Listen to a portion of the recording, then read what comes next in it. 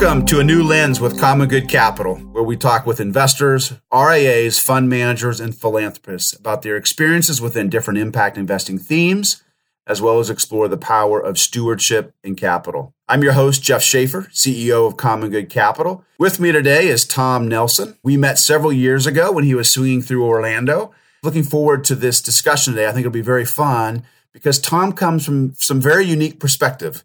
Tom is the lead senior pastor of Christ Community, and he is president of Made to Flourish, and I'm sure we'll hear more about both of those. Tom is an author of several books. One of them, which I have read, is Economics of Neighborly Love, Investing in Your Community's Compassion and Capacity. So Tom, welcome. Yeah, Jeff, it's great to be with you and each one who's tuning in today. So it's my delight. And you're hanging out in Florida, and I'm in Kansas City. I think I'd rather be where you are. Kansas City's fine, but it's kind of cloudy today, and it's probably sunny and beautiful there. Well, I will tell you, on today, a day in January, typically Florida is the place to be. Maybe not August, but I'll give it to you today. So let's dive in. Why don't you give us a little background of yourself? I mean, where you grew up, where you went to school, and just a high level of your career. Yeah, thank you for asking that. I mean, we all have our stories, so I'll tell just a little bit. I grew up in Minnesota, rural Minnesota, so I'm a northerner. Grew up in a large family, knew how to work. It was early farming family. But then I went to college, both at the University of Minnesota and the University of North Dakota, and studied business. So my background is sort of business. While I was in college, I got involved with a student organization that I joined actually in a vocational way for almost 10 years, working with college students, which was really great, different places around the country. And then I went to seminary, did a 4-year graduate program at Dallas Theological Seminary. And then, as crazy as that can be, well, I also met my bride, Liz, who've been married 36 years, which is awesome. But I went to seminary, so I have a master's of theology, a 4-year master's in theology at Dallas Seminary. And then we did the craziest thing imaginable, Jeff. My wife and I packed a 24-foot Ryder truck, left Dallas, and arrived in Kansas City in a little apartment. 32 years ago. We had no idea what it meant to be a pastor or how to lead a church, and we were a church of two. So I have been involved with some entrepreneurial endeavors, but I've had the joy of having a front row seat, and truly an amazing entrepreneurial faith endeavor. Christ Community Church has been blessed and grown in many ways. We're a multi-site, 5-campus church, and I have a great staff that I work with and continue to love being a pastor. It has its challenges, but it's also its joys. And as you alluded to, in my journey, I've also helped launch another entrepreneurial energy 5 years ago, an organization called Made to Flourish. And I serve both in a senior role at Christ Community, and then I also serve as the president of Made to Flourish. That's just a little bit of a background of kind of the things that have shaped me educationally. And I've been blessed to have a lot of opportunity to learn and grow and to write and to serve. Well, I'm assuming we'll get more into Made to Flourish and some other things. One random thing. So yeah, I'm going to try to make a connection here. We'll see. So my uncle, his name is Jeff Wells. He is a pastor in Woodlands, Texas. He actually went to Dallas Theological Seminary. I don't know when he was there, but have you ever heard of Jeff Wells? I don't think so. We probably were there at a different time. Okay. I don't know how, I've been gone there quite a while. I don't know his age. He probably today is 65, I'm guessing. Yeah, that's a little ahead of me. But yeah, so maybe we were at a different program. I don't remember him, but we must have been pretty close. We're going to start with a big question right off here. How would you, and it's specifically broad, how would you best describe who you are in the context of where you're at in your journey? That question is a really good question for me because who I am fundamentally is an apprentice of Jesus. I believe Jesus is the most brilliant person who ever walked this planet. So in my primary identification is I am continually loving and learning from him and with him. So I'm just saying my leadership understanding, so much flows on that. But I would say where I am right now is that John the Baptist, was a character, if you've read the Bible or heard of the Bible, who introduced Jesus. And he said, Jesus must increase, but I must decrease. But John the Baptist didn't really go far enough. All of our life, if we're a follower of Jesus, as I am, so much of life is Jesus increasing and us decreasing. But what John the Baptist didn't say, Jeff, is that others must increase. So I think the sense of others increasing around me captures the passion I have now for the stewardship of generativity. Mm. So much of leadership and servanthood are helping others develop around you. So I really think that's a big part of where I am. And in that, we may go specifically, I'm doing a lot more work on neuroscience and interdisciplinary thinking about right brain hemispheres and other kinds of things, if you are aware of that. And that is really spending more time on relational understanding, emotional intelligence. I still believe deeply in mission and accomplishment and analytics, but I'm spending much more time on a certain part of understanding that I have underdeveloped. So, I mean, just on a personal level, my intellectual curiosity, my leadership, I'm spending much more time thinking about interpersonal neurobiology than I did 15 years ago. Interesting. So I don't know. I mean, you and I have never had this discussion, but one of my undergrad was in psychology. So wonderful. What you're talking about, I mean, I'm not an expert, but it's fascinating that. So, okay, now maybe this is a little more practical. Yeah. How would you say you're trying to change the world today? And obviously you've got several hats that you wear. So choose, you can either do a couple of them or just how are you trying to change the world? Well, I would ask first of all, that I'm trying to change me, number one. Okay. I mean, with God's help. So I think the primary stewardship of influence is my own life, because I think we lead and live out of the overflow of our life. I don't think you can lead or have an influence greater than your leadership. And when we understand a biblical framework, that intimacy flows to integrity that flows to influence. So that is the picture of the foundation of life is to be intimate. We are built with relationships in mind. So the deepening of relationships leads to integral life, and that intimacy and integrity leads to influence. So I would just say that's a really big part of what I'm focused on. Articulate that specifically as it relates to Made to Flourish. Yeah, and Made to Flourish was birthed because there's a great need in our culture for culture flourishing. I think we can all say that the culture in many ways is not flourishing. So then we have to ask the question, without reductionism, what are the factors? What are the areas that are contributing to that lack of flourishing? So underlying Made to Flourish is a change theory. And the change theory says this basically, that flourishing pastors, or you could say flourishing leaders, but flourishing pastors lead to flourishing congregations that lead to flourishing communities. We think all three of those things are interconnected. So Made to Flourish focuses on all three. But our primary thrust is pastors personally flourishing in their leadership, and they're helping congregations to integrate faith work and economic wisdom for the flourishing of their communities. So I would just say that is really at the heart of what I'm about as a change agent, is to focus on that change theory, and all three of those components matter to us. So Made to Flourish is focusing on flourishing pastors, flourishing congregations as a national network now, and flourishing communities. And we can, get a little more granular, but I mean, that is the idea. Because if I will say, one of the great challenges many people are called in my profession, I'm coming from my main calling as a pastor or clergy person, is that we spend so much of our energy focusing on how good we do on our Sunday gathering or whenever we gather, and we do not spend the same energy on equipping our congregation to do really well in the Monday world. I call this malpractice.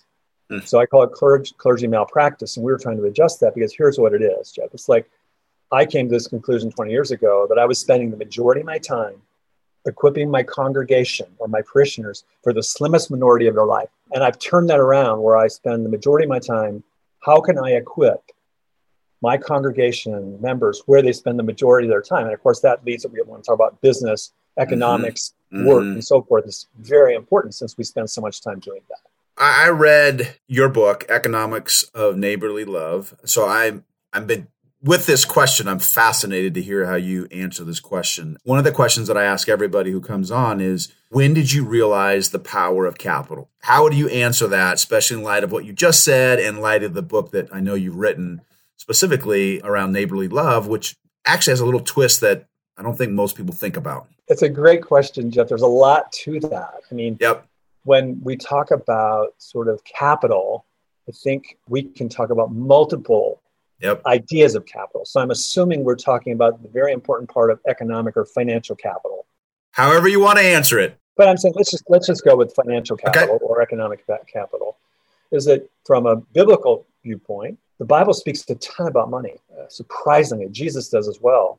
The Bible frames a story that we were created in an economic world. We were created in community. So the idea of economics and economic flourishing is woven through the threads of the biblical stories, first of all. And what we see, for example, is that capital brings capacity.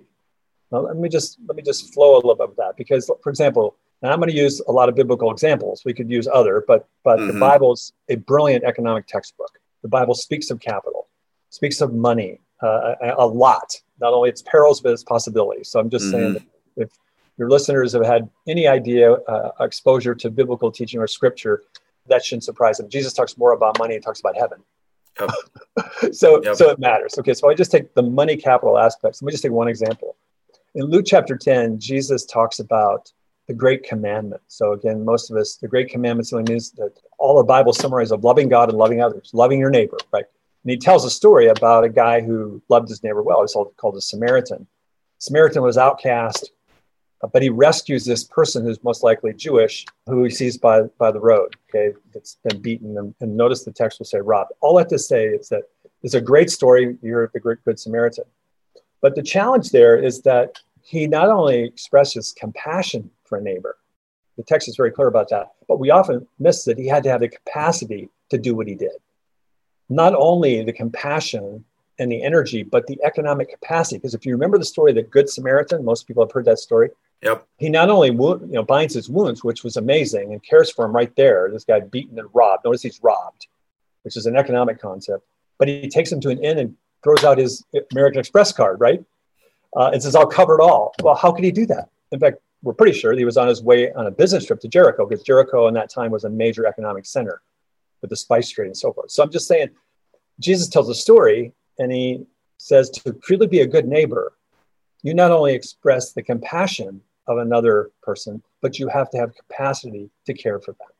So again, even that very simple parable that woven into the great commandment is that neighborly love, loving our neighbor, whoever they are, local, global, a client, involves both compassion and capacity. You need both. So here's the thesis, right? I mean, just think about this with me, Jeff. So, if we have compassion without capacity, right? If we care about something but don't have capacity to do about it, we have, a sense of frustration. Yep. If we have capacity and we don't have compassion, we have alienation. Yep. But if we bring compassion and capacity together, then we have transformation. Jesus says, then we have neighborly love. So, I mean, it is woven into that idea of capital and capacity. We can talk about leverage, we can talk about other concepts, but that is about building capacity. Yeah, and so for those who have a faith background, I'm going to take a leap of faith here, not to use the word again, is, when you hear about, when I read your book, it was counterintuitive to a lot of the stuff that I've probably been raised with, which is much more about, sell all your goods and give to the poor. And so there's obviously some balance that you're talking about of, you got to have, in this case, you got to have the capacity to be able to love on them. I know you guys have a magazine, and I think you call it, I know it's Common Good. You call it The Common Good? Yeah. I'm curious, what is because obviously we're Common Good Capital. How do you define the common good? Yeah, I think that's debated a little bit, but I think what we would say is that I'm going to bring a little bit more of a theological background. Okay, that's good. That my narrative, my meta narrative that kind of guides me in a leadership role is the biblical narrative. So when we look at that, we start with the common good is centered in every that we all are made in God's image. Right? I mean, that's an early chapter of Genesis, that every male are made in God's image. That means we have intrinsic worth and value, regardless of what we believe, regardless of what we look. So I'm saying, I think we center the common good in the common foundation of what's called the image of God, that each human being has intrinsic value and worth. And again, that has to drive our idea that everyone has value. Everyone should be cared about. We enter the world. We know this. You have psychology background. We know this more and more from psychiatry. We enter the world not in a flight or fight response, but we're learning more and more in a reach response. What I mean by that is that we reach out when we're born. Our instinctive neurological ways is we reach out to someone who's reaching for us. And when reaching out, right, think of common good, when we're reaching out, we're asking two fundamental questions. Are you trustworthy? And am I lovable? Okay. So when we bring that together, we were created in God's image. Okay. And every human being matters. So when common good addresses the intrinsic value of every human being, Martin Luther King, I think he said it brilliantly. He said, we must learn to live together as brothers or sisters or perish as fools. Mm-hmm. So you think about Jesus reminds us that God sends rain on the just and the unjust and everyone, that he loves everyone as his children in that sense and cares for them. So even back to Luke chapter 10, and I'm giving examples, that the Samaritan loved this person who was other. And the word actually in the Greek language is that he saw this other person who was from another ethnicity lying by the road as a family member. So the common good has a couple things to it. We can talk about its practical implications: physical, spiritual, emotional, relational, right? We're needy people, meaning-seeking people. But at the heart of that is this deep sense that we are made in God's image and that we are to love one another, and we were created with community in mind. So the common good has to have a sense that we have a responsibility and privilege to seek the well-being of others, not just ourselves. And that has multiple dimensions, right? And that's why we started CommonGood almost 4 years ago now. Is I think the financial services in the U.S., look, they do a lot of wonderful things, but the one thing that I think we could do a better job is that very concept you just said. We do think about others when it comes to charity. Right. But what we don't think about is how our capital influences or impacts our investment capital impacts others. And so, yeah, I couldn't agree more. And obviously that's why we created our name. I love your name. Yeah. Because there's a stewardship of that. Yeah. We'll talk about, there's a stewardship, not just of my own flourishing, yep, but others flourishing. In fact, we know that that is related. They are cannot be disconnected because we were created with community. We flourish within community. And what's interesting is, regardless of one's faith or lack of faith, I don't think many would disagree on this concept. I mean, it's pretty common knowledge or understanding, I think, that if we could live in a world where we cared for each other a little bit more, it'd be a better place. Yeah, absolutely, Joe. I mean, to just be transparent, depending on your worldview and your perspectives and your moral codes and your values, sometimes the intersection of that common good is a little messy, right? Yep. Because somebody understands what is, there are some tensions. Yep. Of individual freedom versus so forth. Yeah. Conscience versus prejudice or bias or bigotry, whatever. So. To me, what's interesting is look, you have your value set, I have my value set, but at least there should be a dialogue of what this common good is. I think we've lost even the dialogue as much as we should. Yes, I don't know that it has to be perfect agreement, but we need to talk about it a whole lot more. Yeah. To that point, you mentioned the word a second ago. Stewardship is something that we talk about here. So I'd be curious, what does stewardship mean to you in the context of everything we've just been talking about? Stewardship is more than wise money management. It's not less than that, or capital management, or capital investment, right? Or philanthropy. It is. But that concept of stewardship contrasts with ownership and right? And it also contrasts with community and autonomy. In other words, we have a certain level of autonomy as humans, right? But we're not fully autonomous on our own. So I'm saying stewardship, the biblical story or the worldview, the narrative that I speak out of, which is a very ancient narrative, begins with the idea that I am a creature created by God. That gives me value, but it also suggests that I am not completely autonomous, right?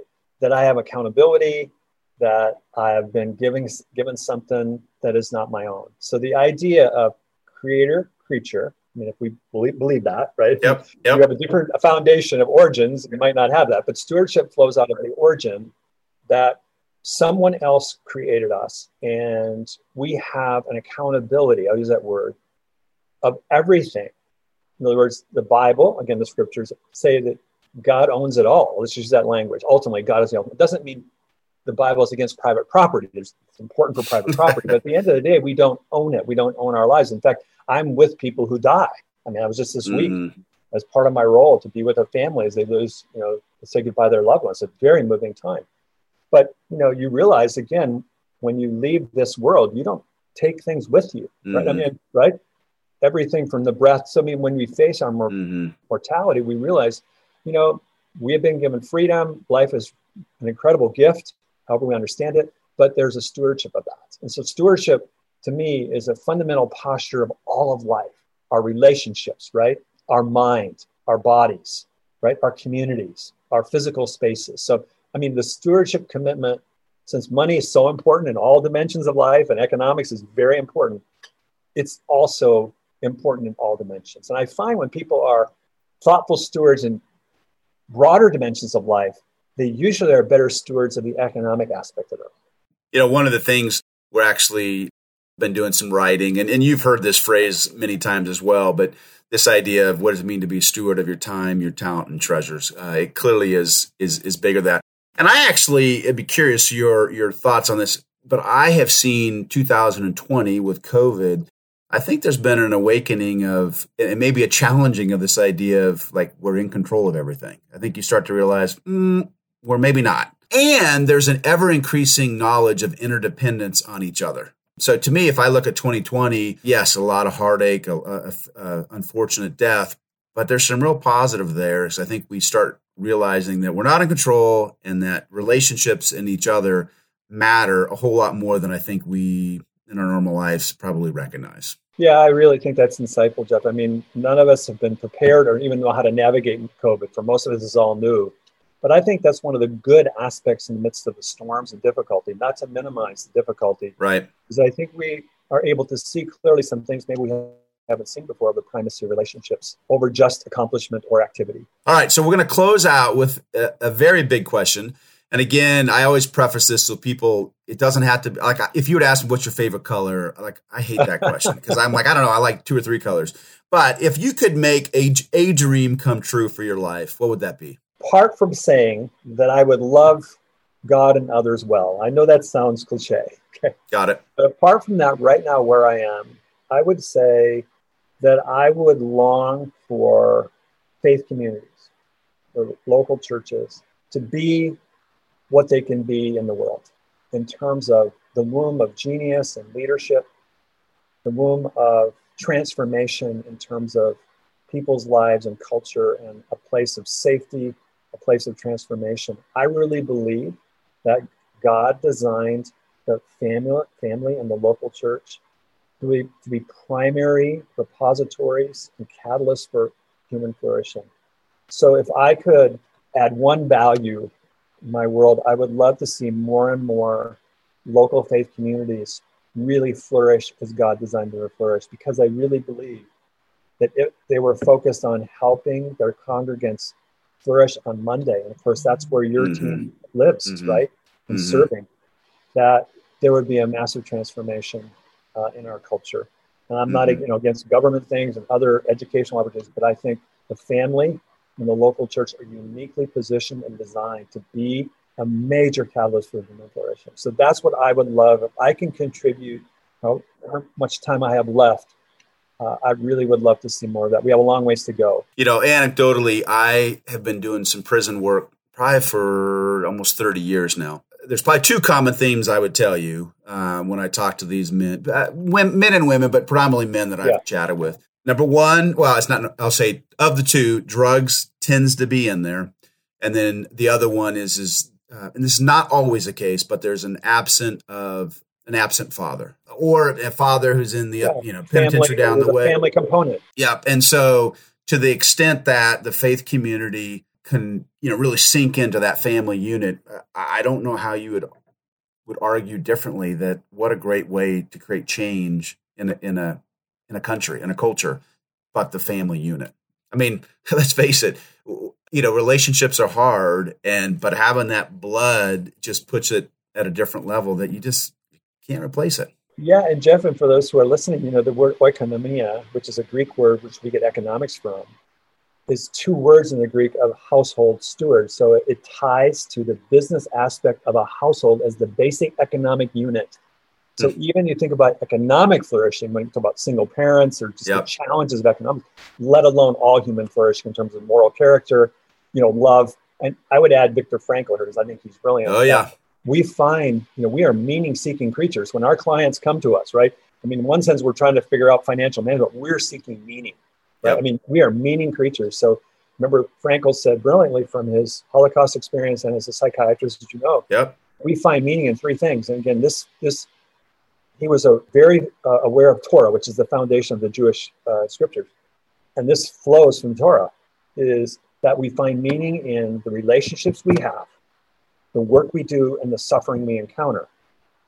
Right? So, I mean, those are three things. So just to highlight, yes, I think that's where family in the local church can give that plausibility, that context for a life that is really flourishing. It's funny. I just was mentioning Viktor Frankl to, I think, one of my kids. I don't know if it's my daughter or my son, but it's that whole idea of taking responsibility and creating meaning, that even in a concentration camp, there's still meaning to be had. So, and it's been an interesting 2020. So hoping as we're now in 2021 that we'll have learned some of those lessons. But what you probably know and I know is if it's not COVID, it's going to be something else. And Jeff, can I say to you and your audience, sure. And I say this wherever I go to speak to business leaders, CEOs, different kinds of things, that I want them to hear, because I am a pastor and I'm a clergy guy, even though I have a lot of background in other areas. I want them to hear, first of all, how much God loves them,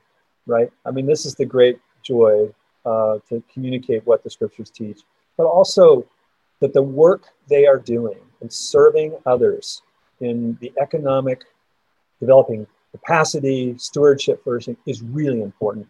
Pastors often many of us don't understand that world. We're disconnected, which we're trying to help at Made to Flourish. Mm-hmm. But I just want you to know from my heart that as just one pastor, what you are called to do on Monday and the work you are doing in serving clients and wealth creation and wealth stewardship is extremely important. And it's something that God cares about. It's something that I care about. And I hope if you're a part of a faith community, you hear that. It's unfortunately not real common, but we're going to try to make a difference there. But thank you for what you do. Yeah, well, I appreciate your comments to everybody. And we were talking before the discussion here. I do think even just the value of a good job has been reinvigorated in everybody's head because of COVID. And so You're totally right. The act of helping somebody work through their finances frankly, it's a gift, and it's something that we don't even think about. What an amazing opportunity we even have to invest in things and invest in others. And I think we take that for granted, but you are right. The fact that I can you think about it today, for as little as $25, you can go open up an account and invest. That's pretty awesome. And economic flourishing is a fundamental aspect of human and community flourishing. Yeah. It just is. Yeah. And you guys are a part of that. So thank you for what you're doing. We appreciate you taking the time, sharing your insights with us. I know you've got a busy rest of the day. You've got a service tonight and working on just some of the challenges that this transition the government is causing people some uncertainty. So appreciate what you do on a day-to-day basis. I mean, I know that pastors, that's a tough job, and it's a job that I think most people look at and say, "Oh, you guys got it all together." No, I mean, I don't know the stats off the top of my head, but I know, as my uncle's a pastor and I've been around it long enough, that it's a very, very hard business. So, or not business, but calling. And so, thank you for what you do on a day-to-day basis. It's meaningful, and especially pastors like yourself who are thoroughly engaged to say it's not just the hour on a Sunday, but really it's the other 6 days of the week is where it all comes together. So, yes. Yeah, great. Great to be with you. Yeah, thank you for the wonderful conversation, Jeff, and the good work you're doing in your company. Well, hopefully we can keep it up. So don't forget to subscribe to A New Lens with CommonGood Capital on your podcast app of choice. Please rate and review us on Apple Podcasts, Google Play, and Spotify. This will help new listeners find the show and hopefully put them on a path to a more fulfilling portfolio within the impact investing space. I'm your host, Jeff Shafer. We'll see you next time.